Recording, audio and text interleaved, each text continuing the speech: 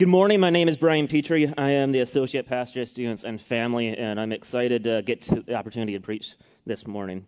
That clip we just watched has got a lot of suspense built into it. Really, it's 2.5 minutes of not much happening other than seeing what's processing behind Indiana Jones's, what's going on behind his head. And one of the things that we draw from it is that he's not just merely stepping off the cliff and then being surprised he didn't die. There's elements of belief and thought that's going into his choice to actually go ahead and make that step. And so if you were to put yourself in that clip, or if you maybe one of those guys that doesn't like Indiana Jones, maybe you're rappelling off of the top of a cliff. And there's a few things that has to happen in your head as you do this. First, you need to know that the bridge that Indiana Jones was taking the step onto, you need to know that if there was a bridge there, that would be sufficient. That would give you the safety that you need to take the step past it. Or if you're rappelling, I've done this, you need to know the details about the rope. You need to know that this rope was designed for this particular moment. This hardware is designed for this particular moment. And when you take the moment of when you lean into the rope, it can hold you. You need to know that. Second, you need to agree in your mind that not only could it support you, but it's actually there. That you're not just knowing the facts about the rope. You're not just knowing that it was designed for this particular moment, but you need to know that it's true, and it's true for you, and so you're going to go ahead and tie that rope to your harness. And then there's the third step, and the third step is really crucial. It's actually leaning onto that rope or taking the step onto the bridge. You can know that it's able to hold you. You can know that it was designed to hold you. You can tie it onto yourself, but unless you actually lean into it, well, faith. Indiana Jones calls it a leap of faith, and I propose to you that putting trust in something like a rope or a bridge is not just like blind faith. It's not just stepping, hoping for the best, but it's being sure of what we hope for and being convinced of what we do not see and taking the step anyways. I've struggled with my faith over the years. For a long time, I was convinced that my faith, or lack of, was a disqualification for me as a Christian. That because I didn't have this faith I thought everyone else had, that there was something fundamentally flawed with me as a person, and I was therefore unsavable by God. I wanted the faith, but something was just out of reach. And then I compare what I see in Scripture and what I believe theologically, and then I see that compared to my real-world experiences. And there's this tension, this head-to-head confrontation between faith, struggling with faith, and then still sinning. And I sin, and I conclude because I'm still sinning and I'm struggling with faith that whatever faith I have, it must really suck, right? If I continue to keep on rebelling, if I keep on sinning, something's wrong. And then being the guy that I am, I take this conclusion of my faith that it's not great and combine that with the fact that I spent most of my life studying Scripture and studying the Bible and studying theology and learning how to teach and counsel, being a pastor, and then I go into shame because why am I struggling with this if the rest of my life is dedicated to doing what it says? And then I sit in shame, and I basically am in this pit, and I just wonder to myself and to God, how might me, Brian, in my boldness, somehow think that as I'm struggling with my faith, that I could someday be face to face with God and have him say, well done, good and faithful servant. And so that's the journey I've gone on, and one of struggling with faith. And now don't get me wrong, there's a ton of logical and theological fallacies there, but that's what happens when you combine real life with what you believe with what you read. There's things that just don't add up. And so I've had people in my life that's helped me with those fallacies and helped me with the theology, and that a lot of that's straightened out. But there's still something I stumbled with. By faith we are saved, but how do we actually have faith? How do we develop that? And I know I'm not the only person in the room that struggles with this, with the fear of their faith not being legit. But where does this fear come from? There's this parable that Jesus tells, the parable of the talents, and it's in Matthew chapter 25. It's not our text for today, but in this parable, there's this man, and he is the master of this property, and he has servants, and he goes off on this trip, and while he's on the trip, he gives jurisdiction to all the different servants to take care of the property while he's gone. And he gives them money, and he says, do what you can, make this as good as you can.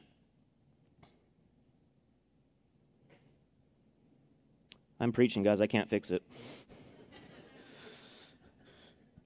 That is distracting, Matt. How do you do that? How do you just keep going through that? So in this parable, he goes on this journey, and he has these servants, and he gives them some money, and then he goes on the trip.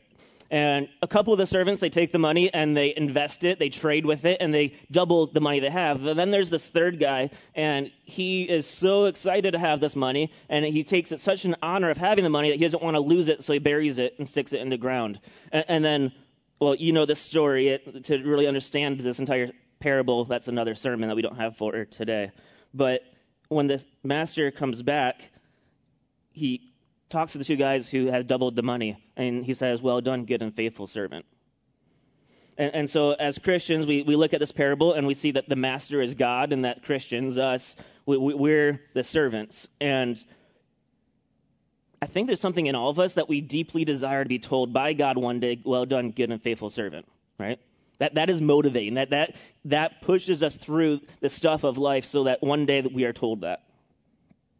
We deeply desire this deep-knit relationship with God, that we can be squarely face-to-face with God, have his face shine upon us, give us peace. There's this communion. Like, that's what we're designed for. That's what we want. That's what we're designed for, to be known and loved by God and to know and love God in return. But then there's sin, and there's shame, and there's lies, and we desire to please God, as in desire with that relationship, but how do we do that?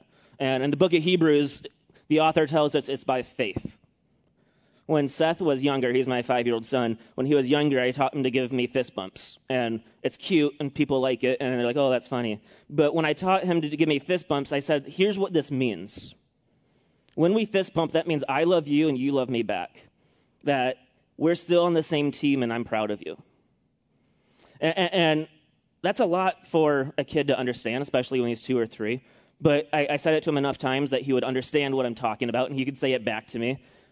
And so then we fist bump. When he's doing things mature and I'm proud of him, we give a fist bump, and we both kind of have a glimmer in our eyes knowing what this means, that we're on the same team. Things are good. But then there's a lot of times when he messes up and he sins and he's being a kid that is rebelling. And so then I have to discipline, and we have to have conversations. But I always go back to the point of giving him a fist bump, right? I always want to go back to that place where he knows that we're still on the same team. Despite his behavior, there's nothing he can do to cause me to love him any less. And in some ways, I think that's what we want with God. It sounds weird to want to give God a fist bump, but we want to have this interaction, this closeness, this, yes, I know I'm jacked up. I know that there's all sorts of stuff wrong with me, but I still love you, and I know you love me back, and we're on the same team.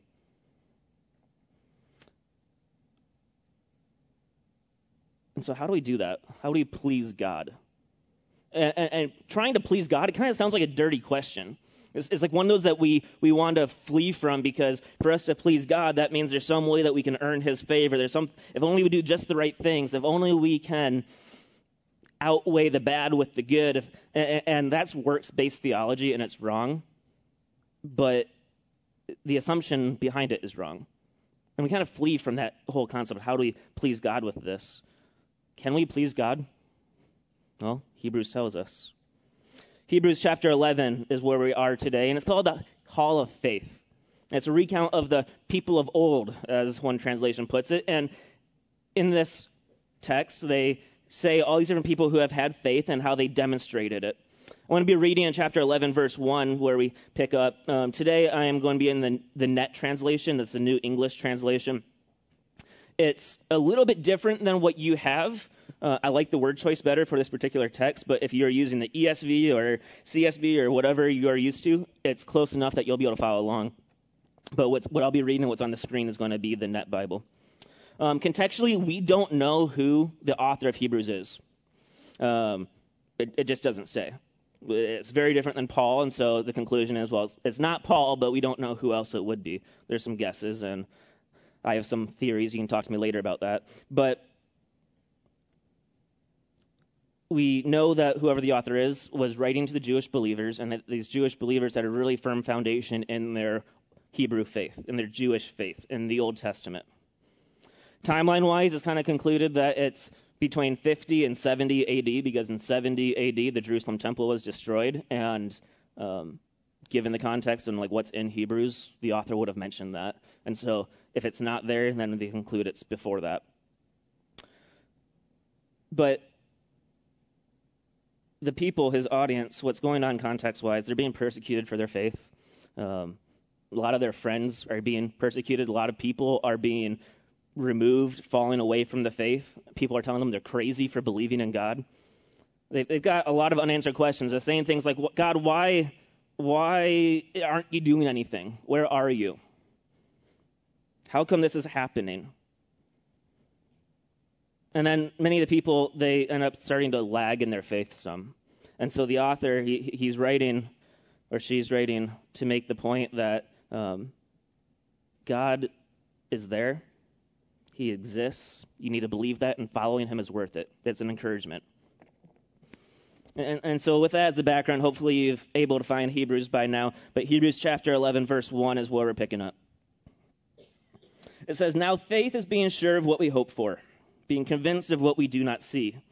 For by it the people of old received God's commendation." That's not condemnation. That's how I read it for a long time. That's not what it says. "For by it the people of old received God's commendation. By faith we understand that the worlds were set in order at God's command, so that the visible has its origin in the invisible. By faith Abel offered God a greater sacrifice than Cain, and through his faith he was commended as righteous, because God commended him for his offering. And through his faith he still speaks, though he is dead. By faith Enoch was taken up so that he did not see death, and he was not found because God took him up. For before his removal he had been commended as having pleased God." Verse 6, "Now without faith it's impossible to please him. For the one who approaches God must believe that he exists, and that he rewards those who seek him."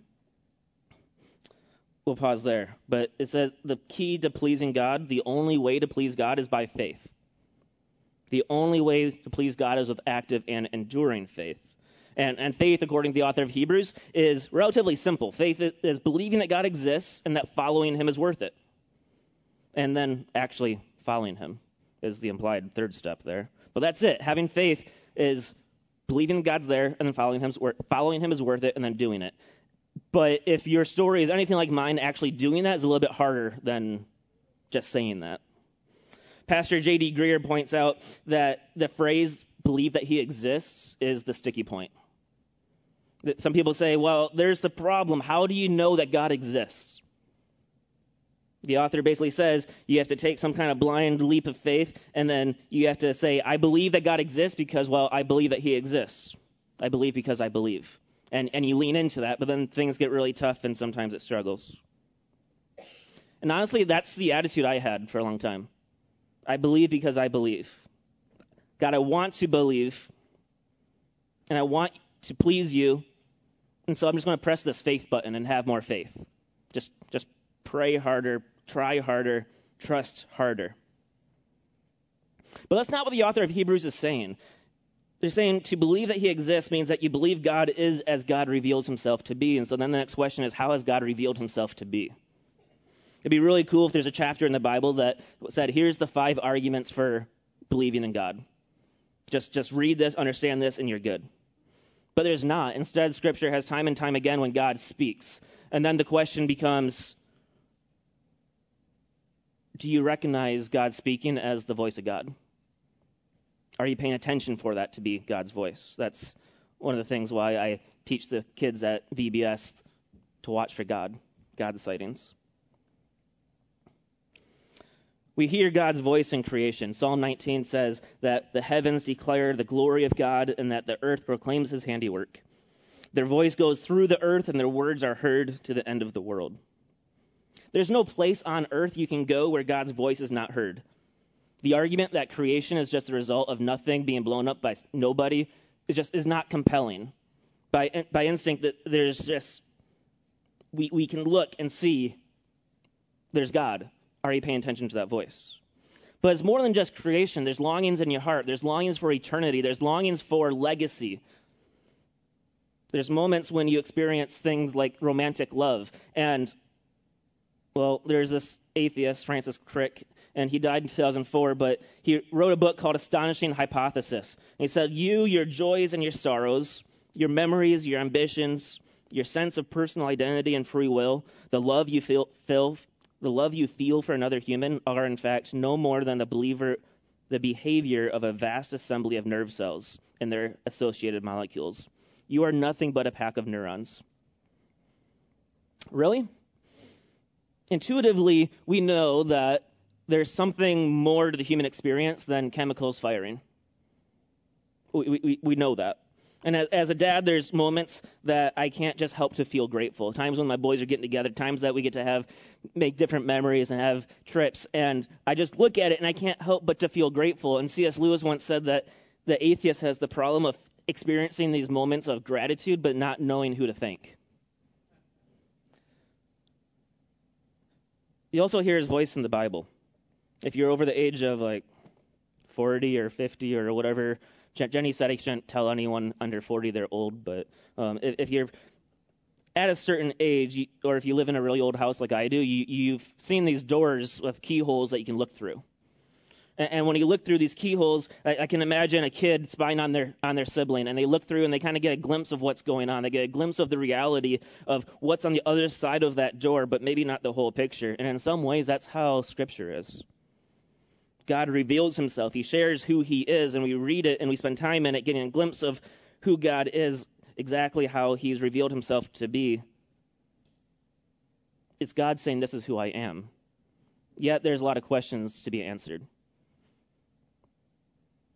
But when we read Scripture, when we read of Jesus and the things that Jesus did and the things that Jesus taught, we recognize him and we can say, that's it. That's him.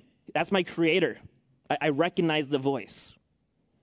And so simply through existing and hearing the voice of God and in the many ways he's revealed himself, you can recognize the voices of God. And there's a word for this. John Calvin, he calls it the sensus divinitas. The sensus divinitas, Latin, I think. And it works like all your other senses, he says, and if you pay attention to it. Alvin Plantinga, a philosopher, he talks about the sensus divinitas, and he says that it's inherent in every single person. Everyone has this sense of recognizing God as God. But then that kind of leads to a problem of, well, there's a whole lot of people that don't. There's a whole lot of people who are just blind to it, who reject it. And so Plantinga, he talks about how this is the effect of sin in their lives. And the Apostle Paul in the book of Romans, he agrees with this, where he says that the inability to perceive God is a kind of spiritual sickness. It's being spiritually fallen, spiritually blind, and this is why we pray. We can't heal someone's heart through logical arguments, but the Holy Spirit restores and regenerates, and so we pray. Think of it like how you know certain things are wrong, like murder or genocide, or imagine there's someone who's doing this parenting seminar, and they teach you that if your toddler's crying, that you should just kick them a little bit, and then they'll stop crying, right? And then they say this is really effective because you kick the toddler and you kick the baby, and they stop crying. It teaches them that you're in charge. They're not going to cry again, but you're not going to listen to them, right? Before they even get to all the arguments, you just stop listening because you know that regardless of the reasoning, the basis of his argument is wrong. Kicking babies is wrong. So our moral conclusions, they're backed up by logic. There's this instinct that we have built into us about what is right and wrong. And I've got a buddy who studied apologetics at Denver Seminary, and he focused all his schooling on apologetics. And we talk a lot about all these different philosophical reasons for believing in God. And there's a ton of them, and they're good, and there's evidential reasons to believe in God. There's prophecies, and there's resurrection, and there's looking at the cause and effect, and all this different stuff that we can look to understand how we can have the solid faith in who God is. But I'm convinced that it's not logic or apologetics that convinces someone of God's existence. Instead, it's the sensus divinitas, our sense of divine. Are we paying attention to God as he's revealed himself to us? It's taking God at his word and believing that he is as he says he is. And as the author of Hebrews wrote, faith is being sure of what we hope for and being convinced of what we do not see. And so you might be thinking to yourself, I just have such a hard time believing. I want to believe. Brian, I agree with you. This makes sense, but I just can't get to that next step. How do I believe? Life is hard. I've got questions of why is this happening? And if God really loved me, why won't he heal me? And why did God allow the things in the Bible? You say to read the Bible and see who God is, but God did some pretty weird stuff in Scripture to a lot of different nations. What about hell? Isn't God's love enough?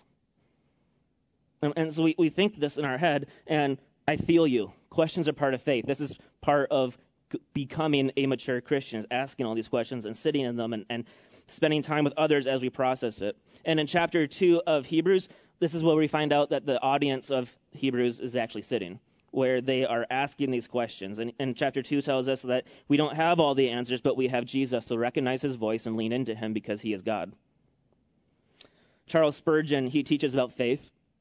And he gleans from the Puritans, and I learned from a young age to when the Puritans teach something about God to pay attention.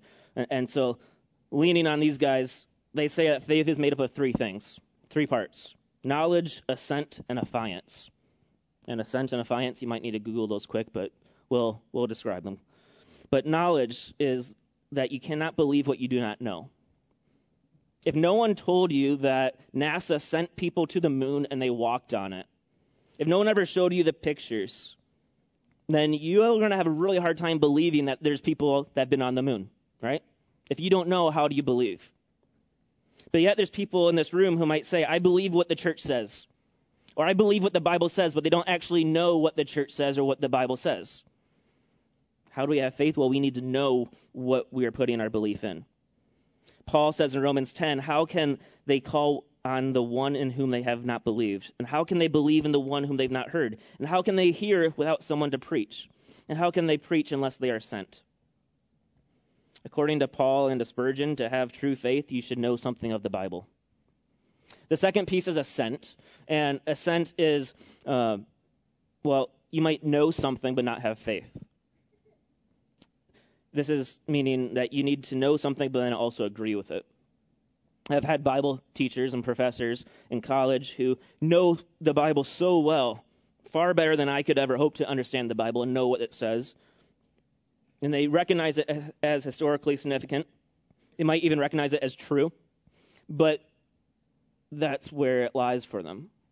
It's something that's interesting to study that has affected society.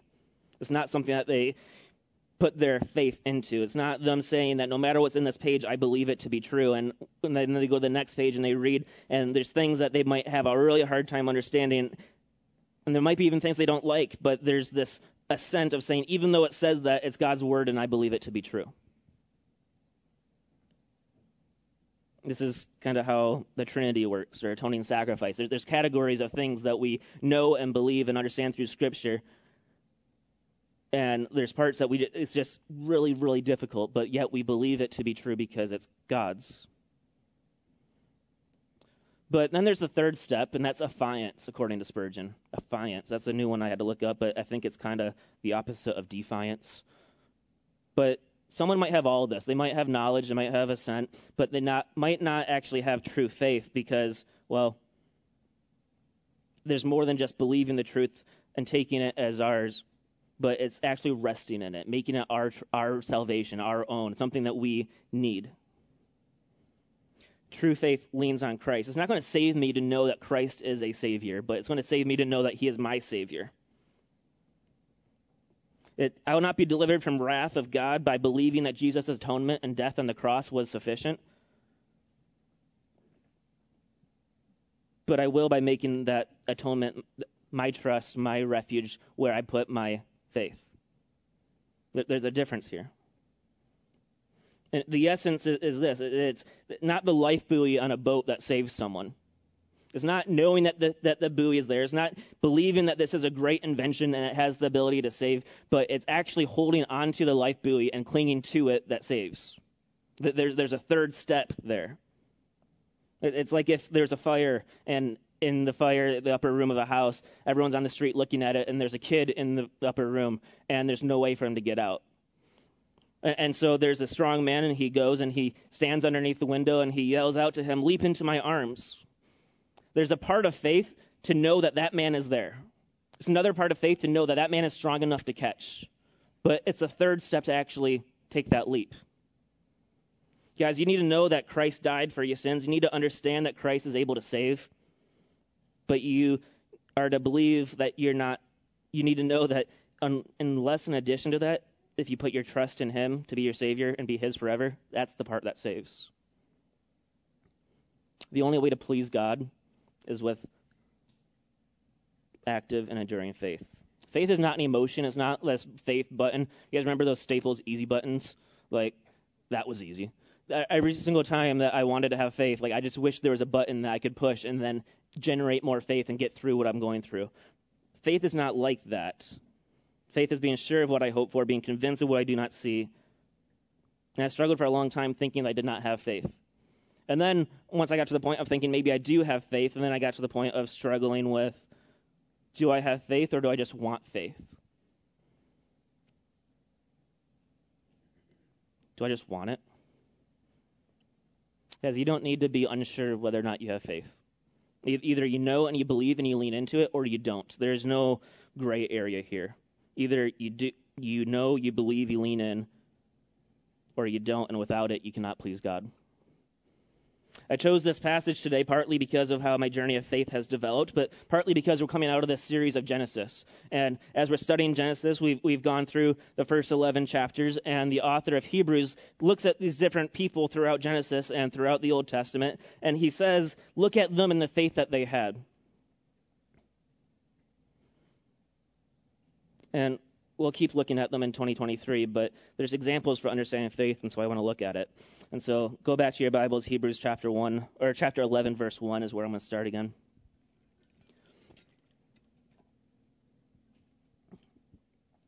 Faith is being sure of what we hope for, being convinced of what we do not see.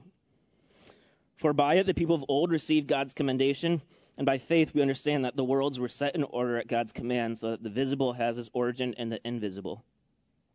By faith, Abel offered God a greater sacrifice than Cain, and through his faith he was commended as righteous because God commended him for his offerings. And through his faith he still speaks, though he is dead. Verse 5, by faith Enoch was taken up so that he did not see death, and he was not to be found because God took him up. For before his removal he had been commended as having pleased God. Verse 6, now without faith it's impossible to please him, for the one who approaches God must believe that he exists and that he rewards those who seek him. Verse 7, I think. Let me make sure I don't go too far. Yeah, I'll read verse 7 as well. By faith, Noah, when he was warned about the things not yet seen, with reverent regard he constructed the ark for the deliverance of his family. Through faith he condemned the world and became an heir of the righteousness that comes by faith.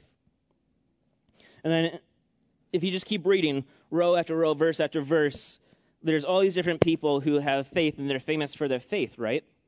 But did you notice what the author describes about them? Their faith is described in terms of some action.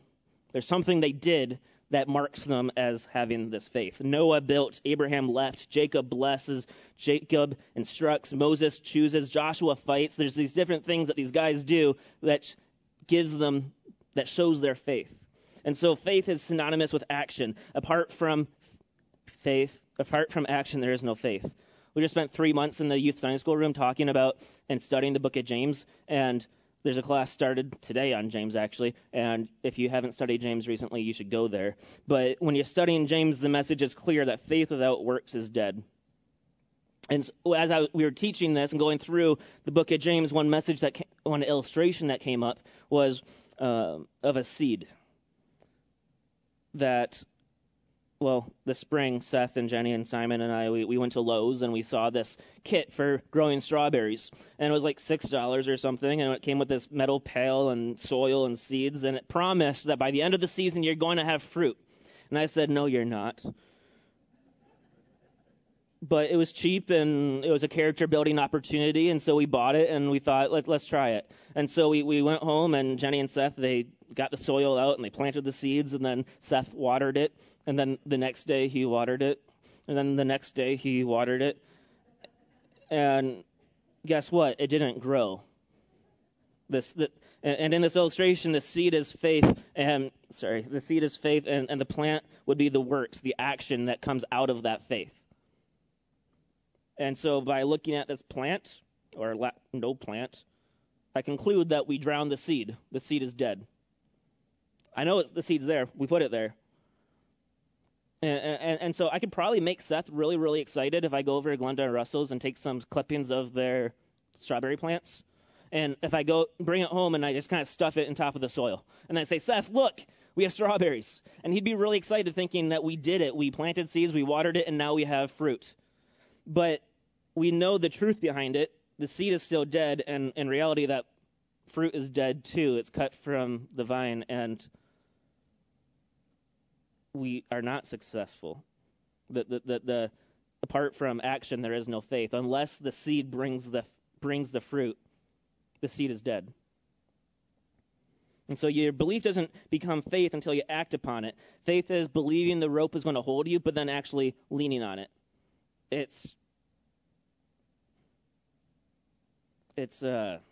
God doesn't determine what kind of faith you have based on what you say, but what your life says, is how one person put it. There's a guy, J.D. Greer, a pastor, and he talks about faith, and he says that how you respond to tragedy or disappointment is a measurement of how you believe in God. Or put in the positive, your ability to be joyful in things that are sad and sorrowful is a measure of your faith. So much of our Christian experience is put on waiting on God to act. Psalm 37:7 says, "Be still before the Lord and patiently wait for him. For God alone my soul waits in silence," Psalm 62 says. Psalm 130 says, "I wait for the Lord, my soul waits, and in his word I hope." When you read Psalms, every time you see the word wait, you should kind of underline it a little bit.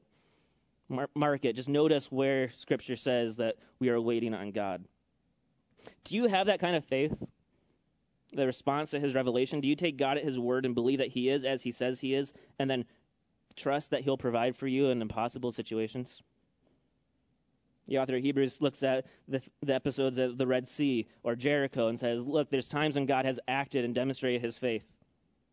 And so when you read through Hebrews, chapter 11 gives all these different examples about what people have done in the past, and then chapter 12 makes it about us. Chapter 12, verse 1 says, "Therefore, since we are surrounded by such a great cloud of witnesses, we must get rid of every weight and the sin that clings closely, and run with endurance the race set out for us, keeping our eyes fixed on Jesus, the pioneer and perfecter of our faith. For the joy set out for him, he endured the cross, disregarding its shame, and he has taken his seat at the right hand of the throne of God." Our writer encourages his audience to lay aside every weight. The Greek word for weight, it can mean body bulk, it can mean excess weight. For spiritual athletes, it can mean having too many irons in the fire. It can mean having too many dissipating interests, too many branches of good things. Jesus says that God, the vine dresser, he prunes the best branches of any sucker so that they can have more fruit, better quality fruit. The word can also mean overconfidence or arrogance. It's almost hockey season, and my favorite team, the Colorado Avalanche, they won the Stanley Cup last year, and everything's great. But I am anticipating that they're going to come into this new season, and they're going to be overly confident and arrogant, and they're going to lose. But the idea that a certain contest is a pushover or a breather or an easy day, that just sets you up for failure. It's going to cripple an entire team by thinking that they have it made. And when we let down our concentration on Jesus, when we let go of our faith and leaning on God, we become distracted, and then all of a sudden there's shocking surprises. And so for the Christian, the disciple, the person who is chasing after Christ, there's only one way to run the race successfully, and that is to keep our eyes on Jesus. And Hebrews says he's the author and pioneer of our faith, meaning that he is the one who designed the race. But not only did he design the race, but he is the perfecter. He's the one who completed it. He's the one who has finished the race, and we keep our eyes on him and do what he did. And so as we follow him, we need to persevere. The writer says we need to lay aside such weights. There's no place in the Christian life to carry these weights in addition to following Jesus. We need to set them aside. There can't be any additional weight. There's any trust in ourselves, anything else that we're bringing to the table other than believing in God as being our Savior is going to get in the way.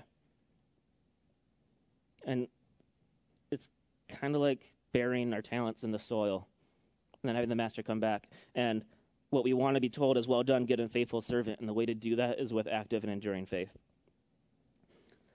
Last week, I sort of cheated on this sermon. Well, I used my resources.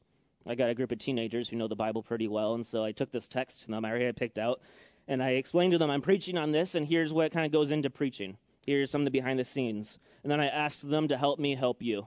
And so we read the text, we studied it, we digested it, and the big takeaway is that it's very obvious that to have faith is to please God. That the author makes that clear. Verse 6 tells us that. And then the author makes it clear that there's all these different heroes of the faith, people in the Old Testament who have done this successfully, and so be like them.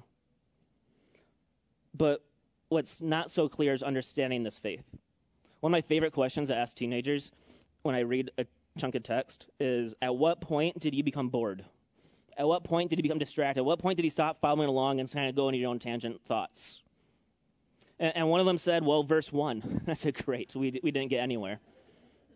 But verse 1 is saying what faith is. Faith is being sure of what we hope for, being convinced of what we do not see. What does that even mean?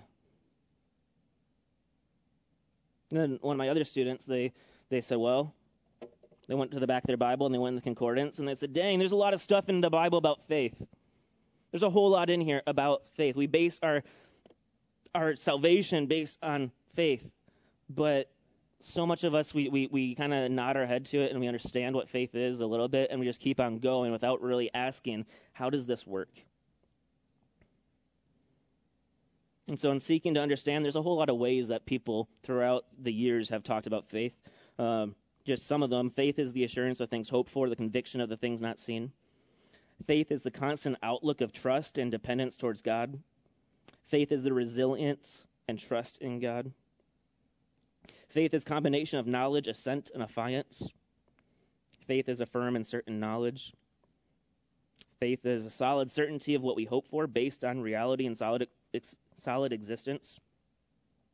The complete Jewish Bible, they don't even call it faith, they call it trusting. So they say trusting is being confident of what we hope for, convinced of the things we do not see. Do you have faith? Do you believe on the Lord Jesus with all of your heart? If so, you may hope to be saved. Do you have faith? Well, there's 3 questions I can ask that will help you answer that question. The first one is, do you trust in yourself? Do you trust in your own righteousness, your own ability to get yourself across the line? If there's just one atom of self-reliance, your faith really struggles, or maybe you don't have faith. The second question is, do you love Christ? Because to have faith in Christ brings love. And so if you struggle to love Christ, really question, is this faith? Do you love his people? And then the third one is, with true faith, there's true obedience. Is your life a life that shows obedience? Because if you just say, yes, this is true, yes, I believe it, yes, I put my own will into this, my own life is dedicated to this, but you don't actually do what it says, there's a problem. Anyone who declares that he believes Christ but yet doesn't live a holy life or pursue a holy life, they're making a mistake. So we don't trust our works for our salvation, but we know that true faith brings true action. And so let me ask again, do you have faith? Like, the answer is either yes or no. There's no I don't know, or I don't care, or I'll get there someday, or Johnny doesn't like that. My answer to questions often is that's tomorrow's problem. Do I have faith? Well, someday when the earth is reeling, when the world's being tossed, and God's going to summon us and give us, he'll condemn the faithless and he'll unbelieving, and if you're wise, you're going to care about this now. You're going to say, I need to deal with this immediately. Do I have faith or do I not have faith? The only way to please God is with active and enduring faith. And so with all this on understanding faith and trying to wrap our head around do we believe or not, Christ is the object of that faith. And so we need to come back to remembering, why is Christ the object of that faith? What did Christ do? Why is Christ worth it? And it all points back to the cross. For on the cross, he demonstrates he loves us. He restored the way to have that relationship with him, to be able to give him a fist bump. That's all through the cross. And while we're sinners, adulterers, we're chasing our own desires, chasing our own indulgences, our own rebellion, that's when he died on the cross for us because he loved us. 1 Corinthians chapter 11 reads it this way, for I received from the Lord, I also pass on to you, that the Lord Jesus, on the night which he was betrayed, took bread. And after it, he had given thanks and broke it and said, this is my body, which is for you. Do this in remembrance of me. Worship team and deacons and servers, we're getting there. Do this in remembrance of me. In the same way, he took the cup after supper, saying, this cup is the new covenant in my blood. Do this, and every time you drink it, remember me. For every time you eat the bread and drink the cup, you proclaim the Lord's death until he comes. We're told, believe in the Lord Jesus and you will be saved. That is certain. You don't need to have any question, any doubt where you are standing with that. So cast yourself on his love, on his blood, his doing, his dying, his suffering, his kingship. And if you do, you will be saved. That is certain. And there's going to be a day, hopefully soon, that to not believe and not have faith is going to be a pretty bad day.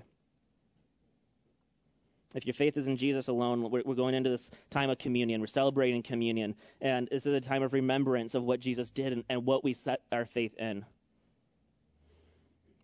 And what 1st or 2nd Corinthians says is that we're doing it, proclaiming his death until he returns. And may that day be very soon.